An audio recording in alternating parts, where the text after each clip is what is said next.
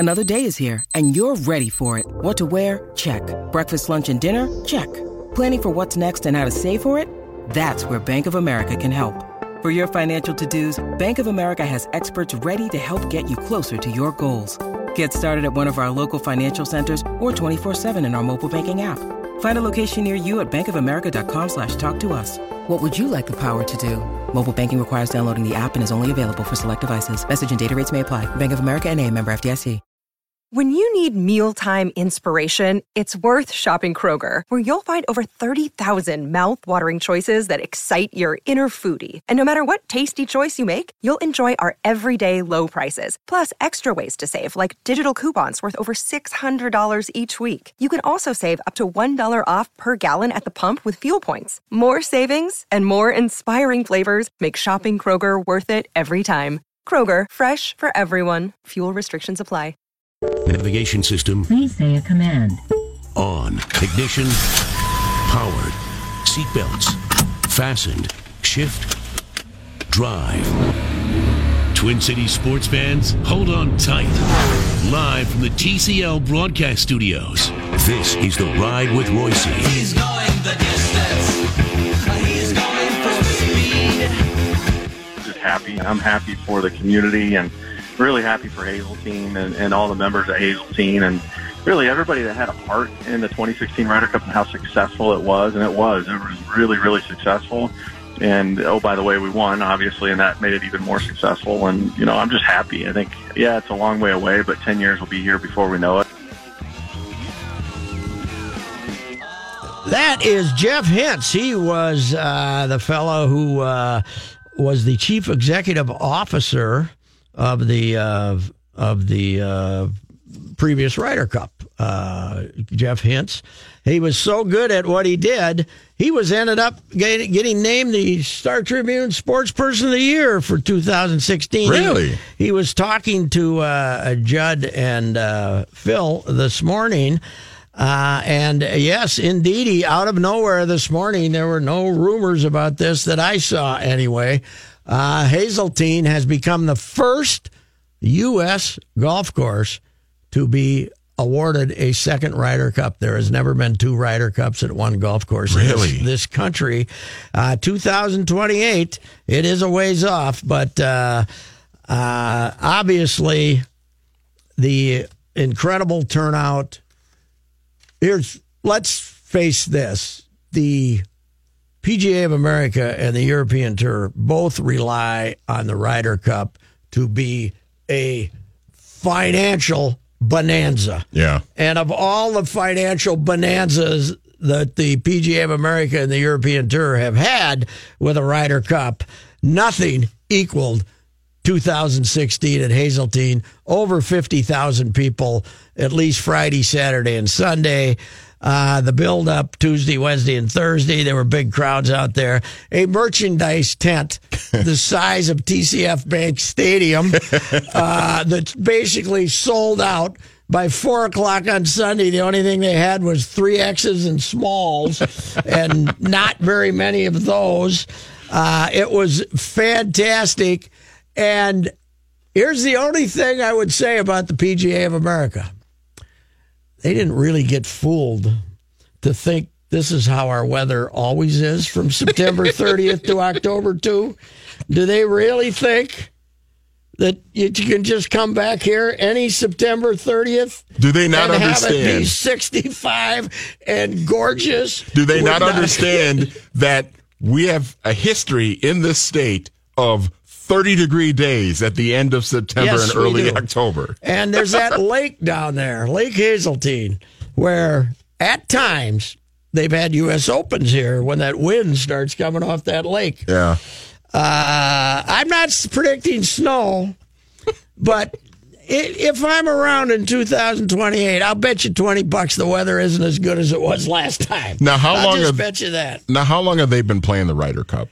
What was the first year of it? 1927, I believe. 1927. Really? So where did I read it? All those years, yeah. So 80 years, or no, 90 years, and they've never had a repeat because course. there's so many people that want to have it. Yeah. and Europe is used like they had their course over there, the Belfry, which basically the European Tour bought.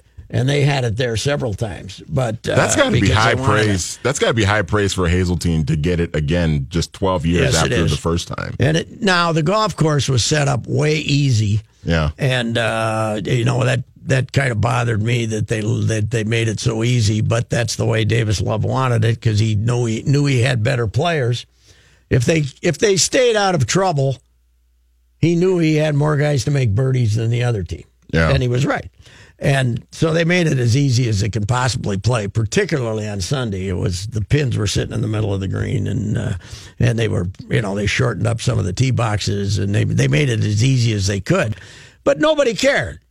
There were 55,000 people there. The U.S. was winning, and half of them were drunk. So it was, but it was a party, and it was a phenomenal success. There's no doubt about it. Bigger event than I ever thought imagined it could be. I wasn't surprised that we got huge crowds. I was surprised how many people who didn't see any golf loved being there. That's what surprised me.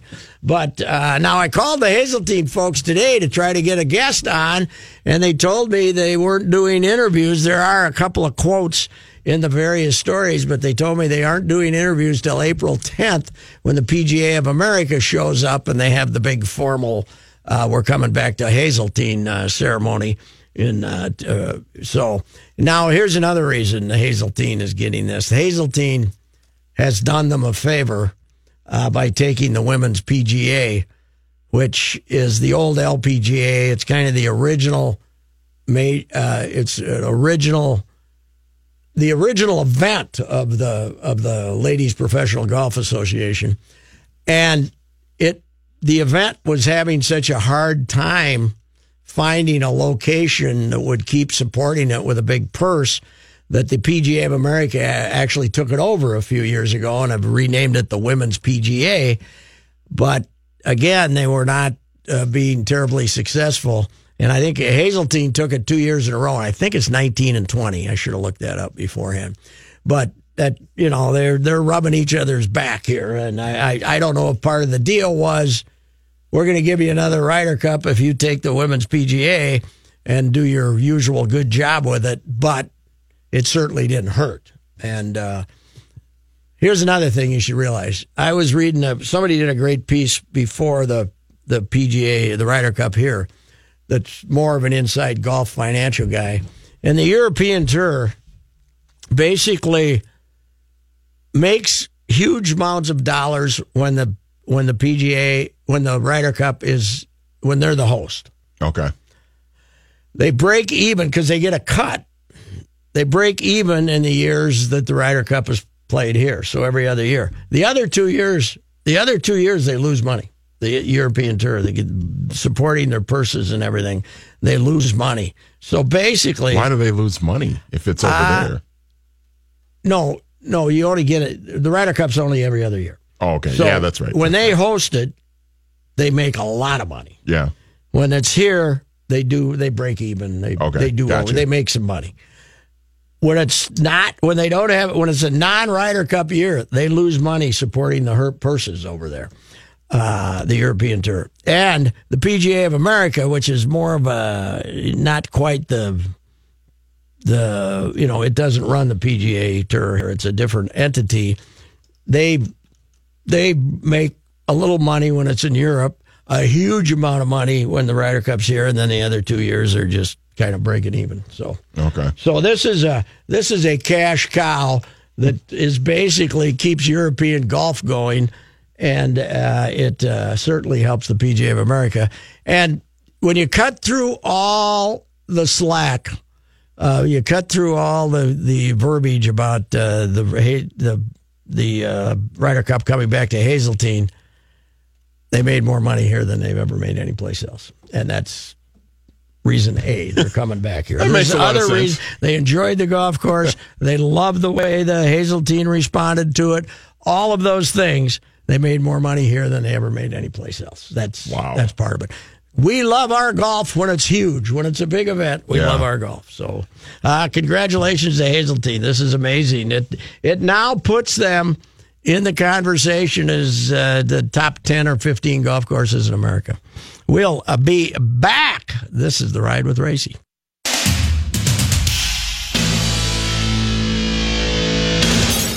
Well, as always, Judd and I went to the hockey game last night. I think he's been there a couple more times than I have this year. Just a couple more times, yeah. He was in Iowa yesterday. He was in Mason City when I talked to him at 3 o'clock, and we still made it to the hockey game, and he drove me. The Wild, after their rousing victory over Nashville, which is fighting to have the best record in the NHL, on Saturday, I end up losing 2-1 in overtime to the Bruins. I thought the Wild was the better team last night, but Rask was really good in the first period when they could have gotten a jump on him. And the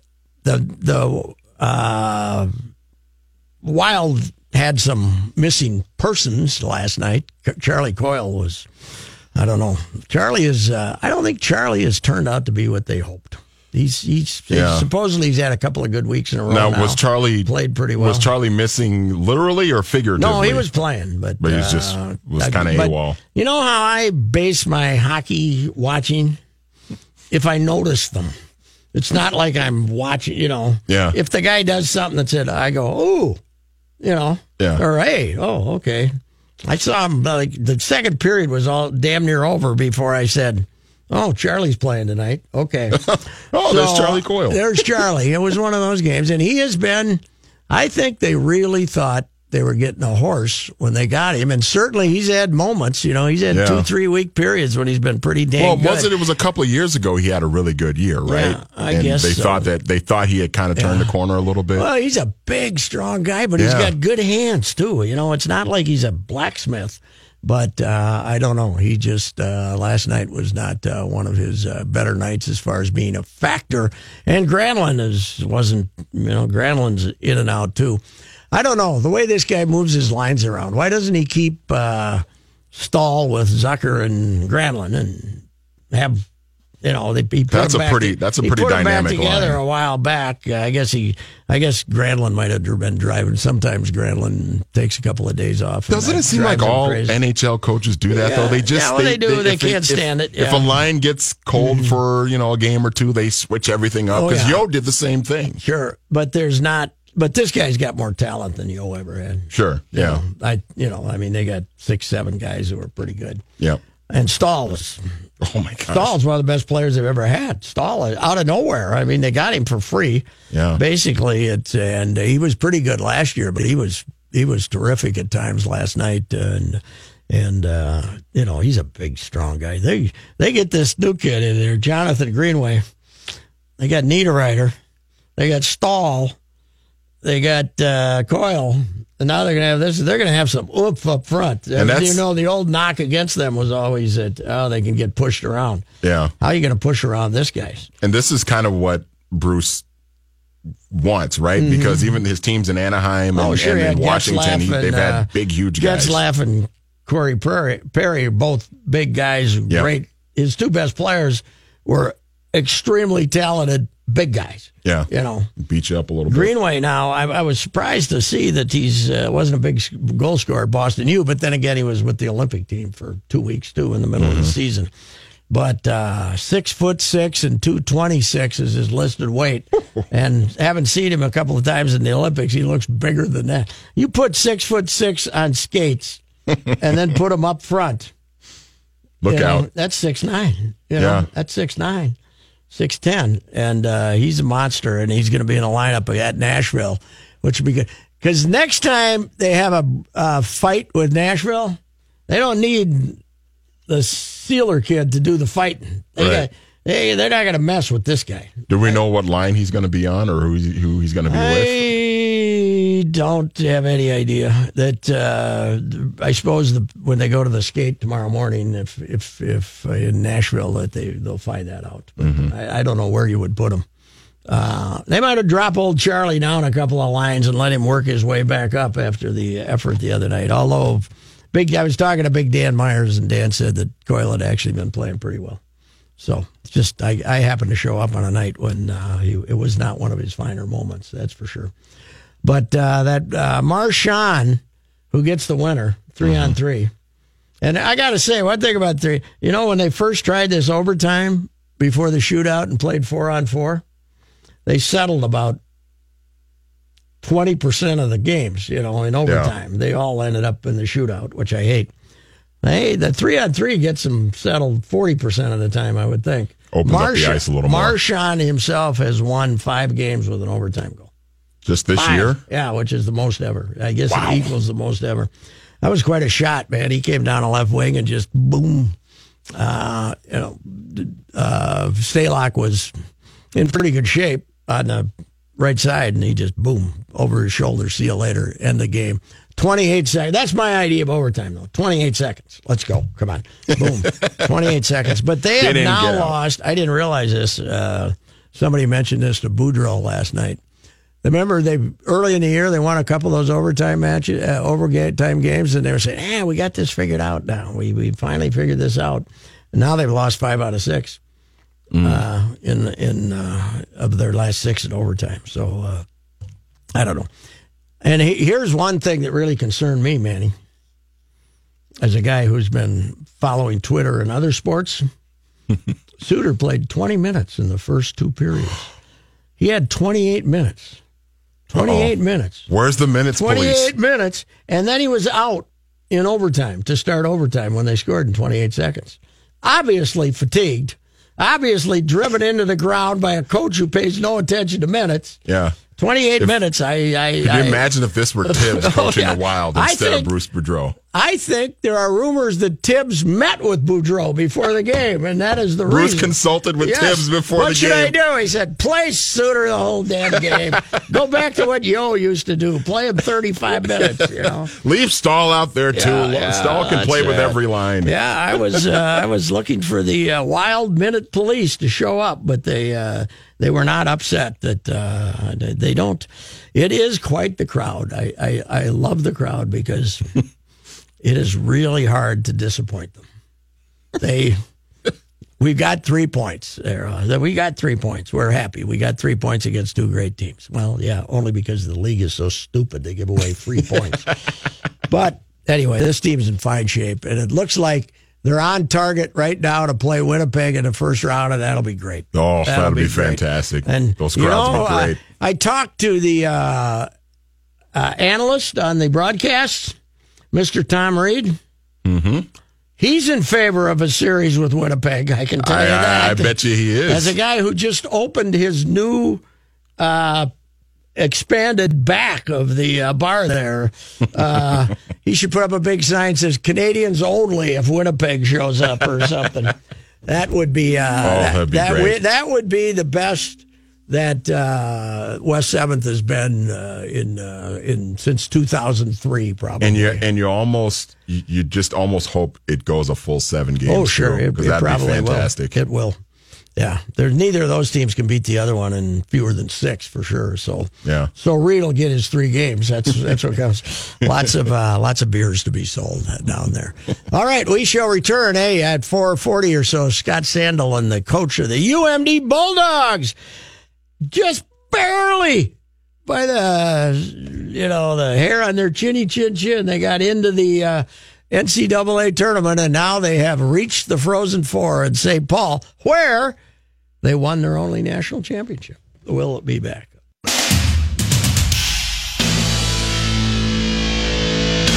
The end. Johnny Height just doesn't seem like baseball's in the air, does it? We're 3 days away from the opener in Baltimore. We just had a snow out in Martinsville, Virginia for the NASCAR race. And I got a hunch. I don't know. It's in here. It's going to be a lousy. It's not going to have any warmth all week. So 50. What the hell is that? 50, but then it falls back into the 30s. I know. We only got 10 days here. Let's go. Come on. We want some weather. The extended actually for that Twins opener. Of course, that can change, but right now they're broadcasting 41 for a daytime high. Well, that won't even be the out. coldest. They announced today sold out. Sold out.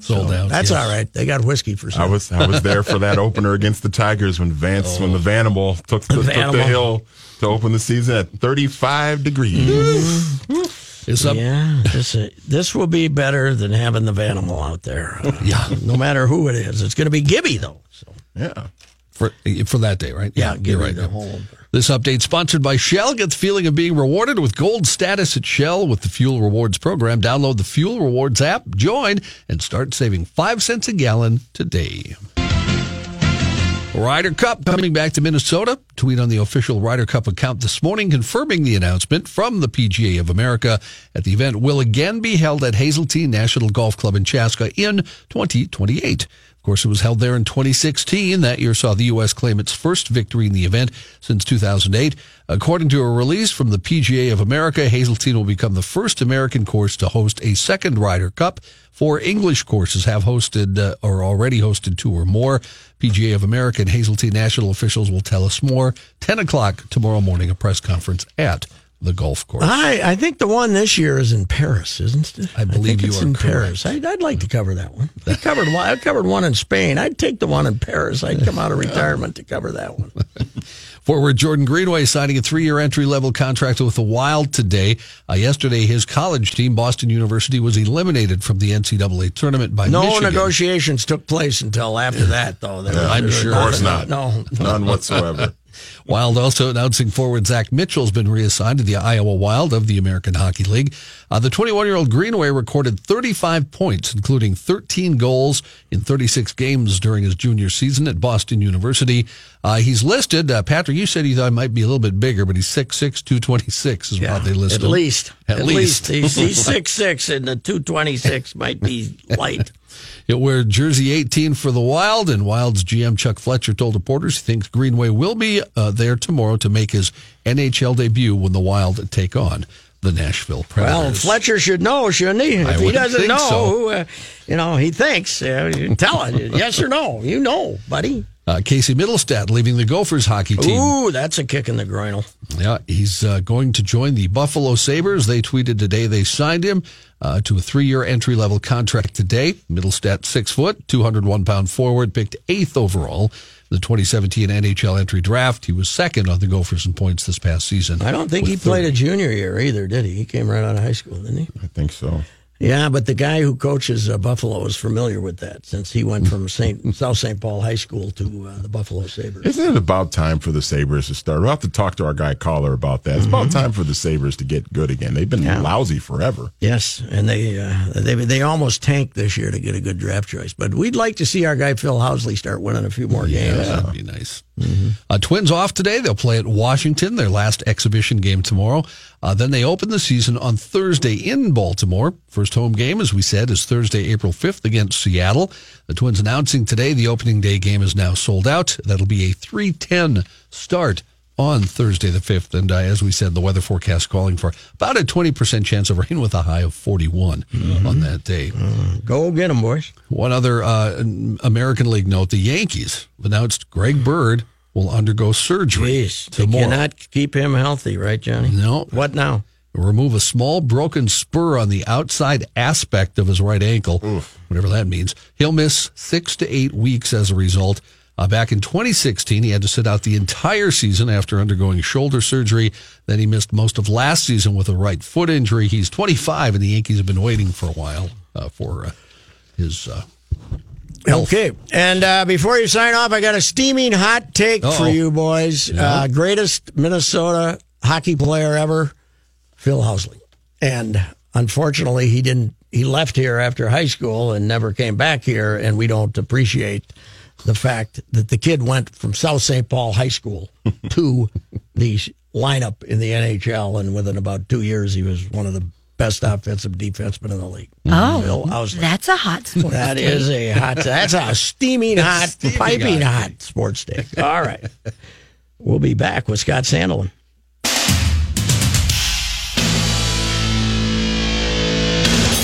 Langford sweeps it toward the net. It was picked up in front, cleared. It's going to come all the way down and just miss the net, but time expires. Minnesota Duluth is going back to the Frozen Four, and it's where they've won it before. Scott Sandelin is the UMD coach, has been since the year 2000. You're pretty high on the seniority list now that Don Lucia is stepping down, Scott. Yeah, it's been a while. But no, it's been a real good 18 years here in Duluth, so and looking forward to next weekend. Yes, fourth time going to the Frozen Four. You won it in St. Paul a few years back, and of course you went last year and got to the finals. This one had to be a little more unexpected, not because of the talent of your team, but about 6 o'clock a week ago Saturday, it wasn't looking too good.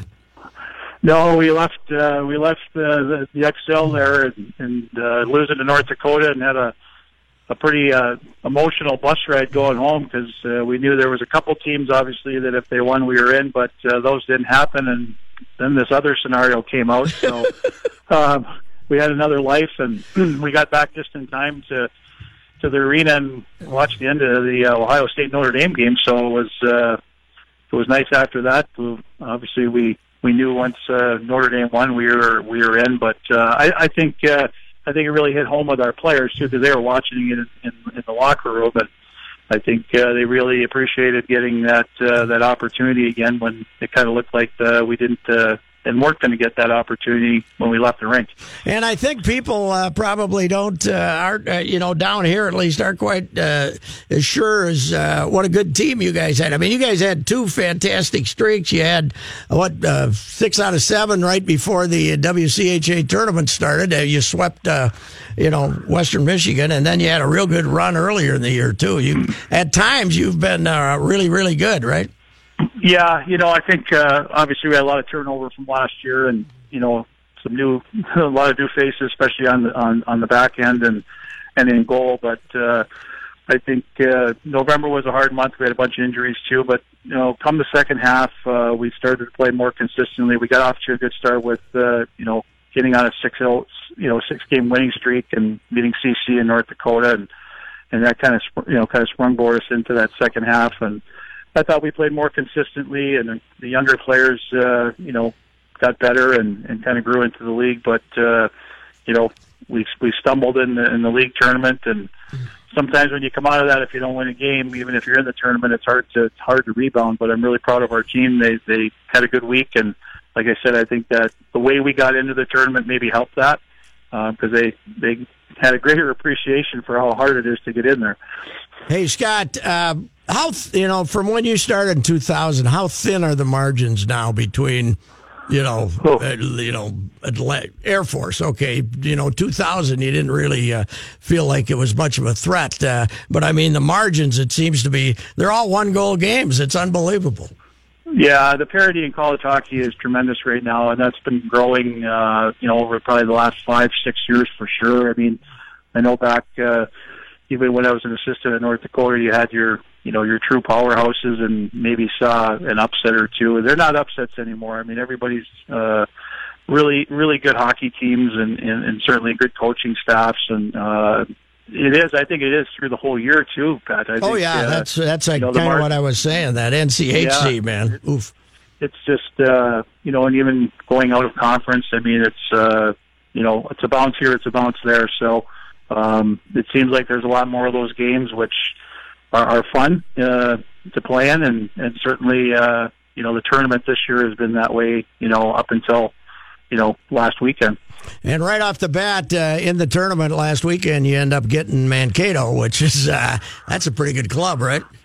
No, I thought we played them twice during the year, once in November and then once in January, and I thought they were one of the top teams we played all year, and we split with them and had again two 1-goal games, and I thought they were very deep. I thought they had really good balance to their team, and there's a reason they won 29 games during the year and won the WCHA. They were a very good hockey team, and we obviously dug out of a hole and kind of kept clawing back in it, and thought we won it right away in overtime, but we had to get a second one to get the job done. But it was a real good hockey game. It was a real tight hockey game against a very good team.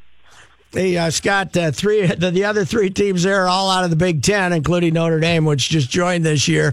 But I don't think a strong Big Ten is bad for Western hockey, do you? I mean, your league is already established as a league where you got to go, you got to grind it every weekend. And I think probably having a good Big Ten is good for everybody. Well, I know you hear a lot of that in the past about that league was down, but I mean, you look at the teams that are in there, and they're good hockey teams. Michigan might have had a couple down years, but you look at what Steve's done at Ohio State; they're back in the mix. Penn State's good. Minnesota's always good.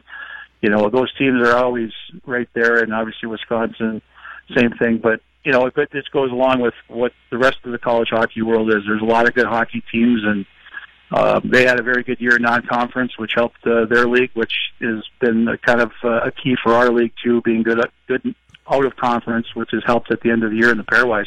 You lost a big hunk of your scoring last year. Who's made that? And I just was looking at your scoring now. It's extremely balanced, isn't it? Yeah, we don't have a guy that's over a point a game. So it's been we liked our forward group going in. I think we didn't have maybe the big difference maker or the big line, but we have four lines that have all contributed, and that's kind of how we've done it all year. And our back end has been really good. Scott Brunovich has had an outstanding year for a freshman and really brings a lot of offense. But we've gotten some really good contributions from our back end guys like Dylan Sandberg and Mikey Anderson and Nick Wolf. I think Nick Wolf has 7 goals, so it's helped out. But it's just kind of how our team has been built. We're not a high-powered offensive team. I think we play pretty well defensively, and probably the key for us this year was getting the goaltending. We lost Miska last year, and we kind of went in again with kind of an unproven goaltender, but Hunter Shepard's played outstanding for us, and he's really been a guy that solidified our team. Scott, what's the new arena done for you up there, Amsoil? Well, it's been great. I still miss the deck at times because it was a fun place to play because it was such a small ice surface. Yeah. A lot of teams didn't like to come in there, but it's been great. It's a really, really nice facility, and the people are, still on top of you. I think it has a little bit of the deck feel, but just obviously newer and a little bit bigger. But it's helped. There's no question. I think the amenities. Especially in today's world, everybody, has beautiful facilities, and, you kind of need that. And I think it's really helped, it's helped us. And it's not the be-all, end-all, but it's, we're certainly glad that it happened, and we're excited to be playing in there. It's another big change since 2000. Gary Bettman got a lot of heat about his southern expansion of that stuff, but you can get hockey players from anywhere now. It's been fun to watch it grow. I mean, a lot of the non-traditional markets, you've seen a lot of good players. I mean, taking Austin Matthews, who's from Arizona, guys like that. But, it's fun to see it grow, and I think the NHL's had a big part in that.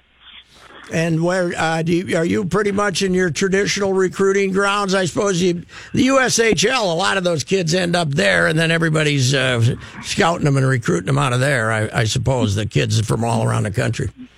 Yeah, I mean, we certainly still kind of go to the same areas. I mean, obviously, our state's been a big producer for us. A lot of those kids end up in the USHL or the North American League. Some even end up in some of the Canadian junior leagues. But, we haven't spent a ton of time out east. We're pretty much a Midwestern, recruiting base and certainly Western Canada. But, we've done other places. But that's pretty much our primary. So we're looking at those leagues.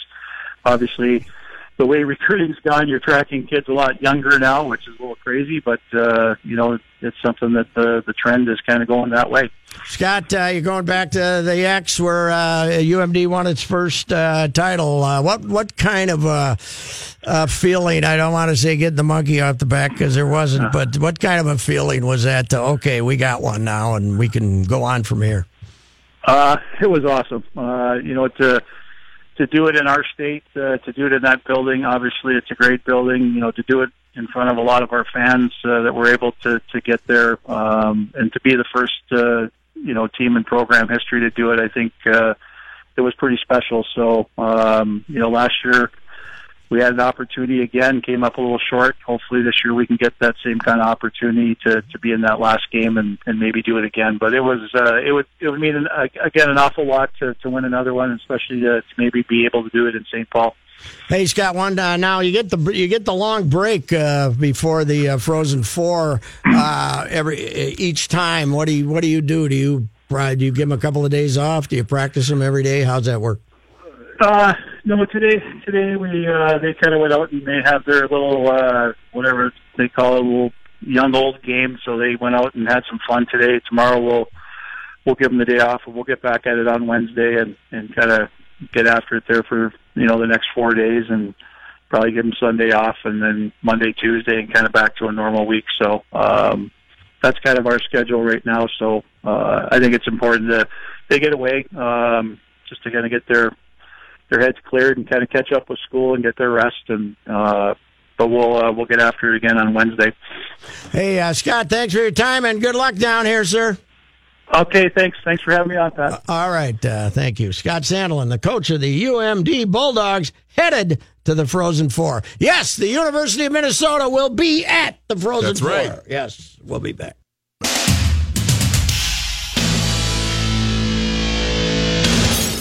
Quiet, please. We'll be on the air. And now, this day in history. Patrick? It's all over. Michigan State University, national champions, 1979. Everyone wants to be number one, but only one can make it. And Larry Bird, a great star, congratulates the victor. Irvin Johnson leads his Michigan State team to the final score, 75-64.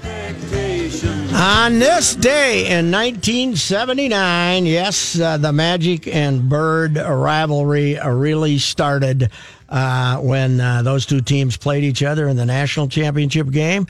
Michigan State was favored going into that game. Indiana State, even though they were unbeaten, was considered kind of an upstart because they were not coming out of they were coming out of the Mo Valley. And same place Loyola's coming out of, by the way. 75-64, Michigan State won that game. Larry Bird had enrolled at Indiana, where he was going to play for Bobby Knight. But he's a small-town hick, if you've seen him. Mm-hmm. And saw where he grew up, French Lick, Indiana. Got homesick. Didn't like Bloomington, of all places, was too big for him. Yeah. Went back home, ended up in Indiana State. Averaged 30 points a game as a sophomore, a junior, and a senior. The Sycamores were undefeated, 33-0 going into that game against Michigan State. That was Judd Heathcote's team. Magic was the guard. He could play anywhere on that team. And, of course, he had the great Greg Kelser was with him on that team. Bird had scored 22, 29, 31, and 35 in the first four NCAA tournament games. Michigan State went after him and basically held him down that night. Kelser did a lot of damage guarding him. And without Bird, Indiana State was really overmatched. He was 7 for 21 shooting that night, 19% below his tournament average. Magic was the outstanding player of the tournament. Now, I read something that is saying Bird played outstanding defense. I think somebody might have been giving him. If he did, he managed to avoid doing that. Little hyperbole there. He managed to avoid doing that during a long and illustrious NBA career. Neither Magic or Larry spent a lot of time worrying about that phase of the game, which was part of the reason that made him so great. Anyway, the rivalry started March 26, 1979. Magic beats Bird 75-64.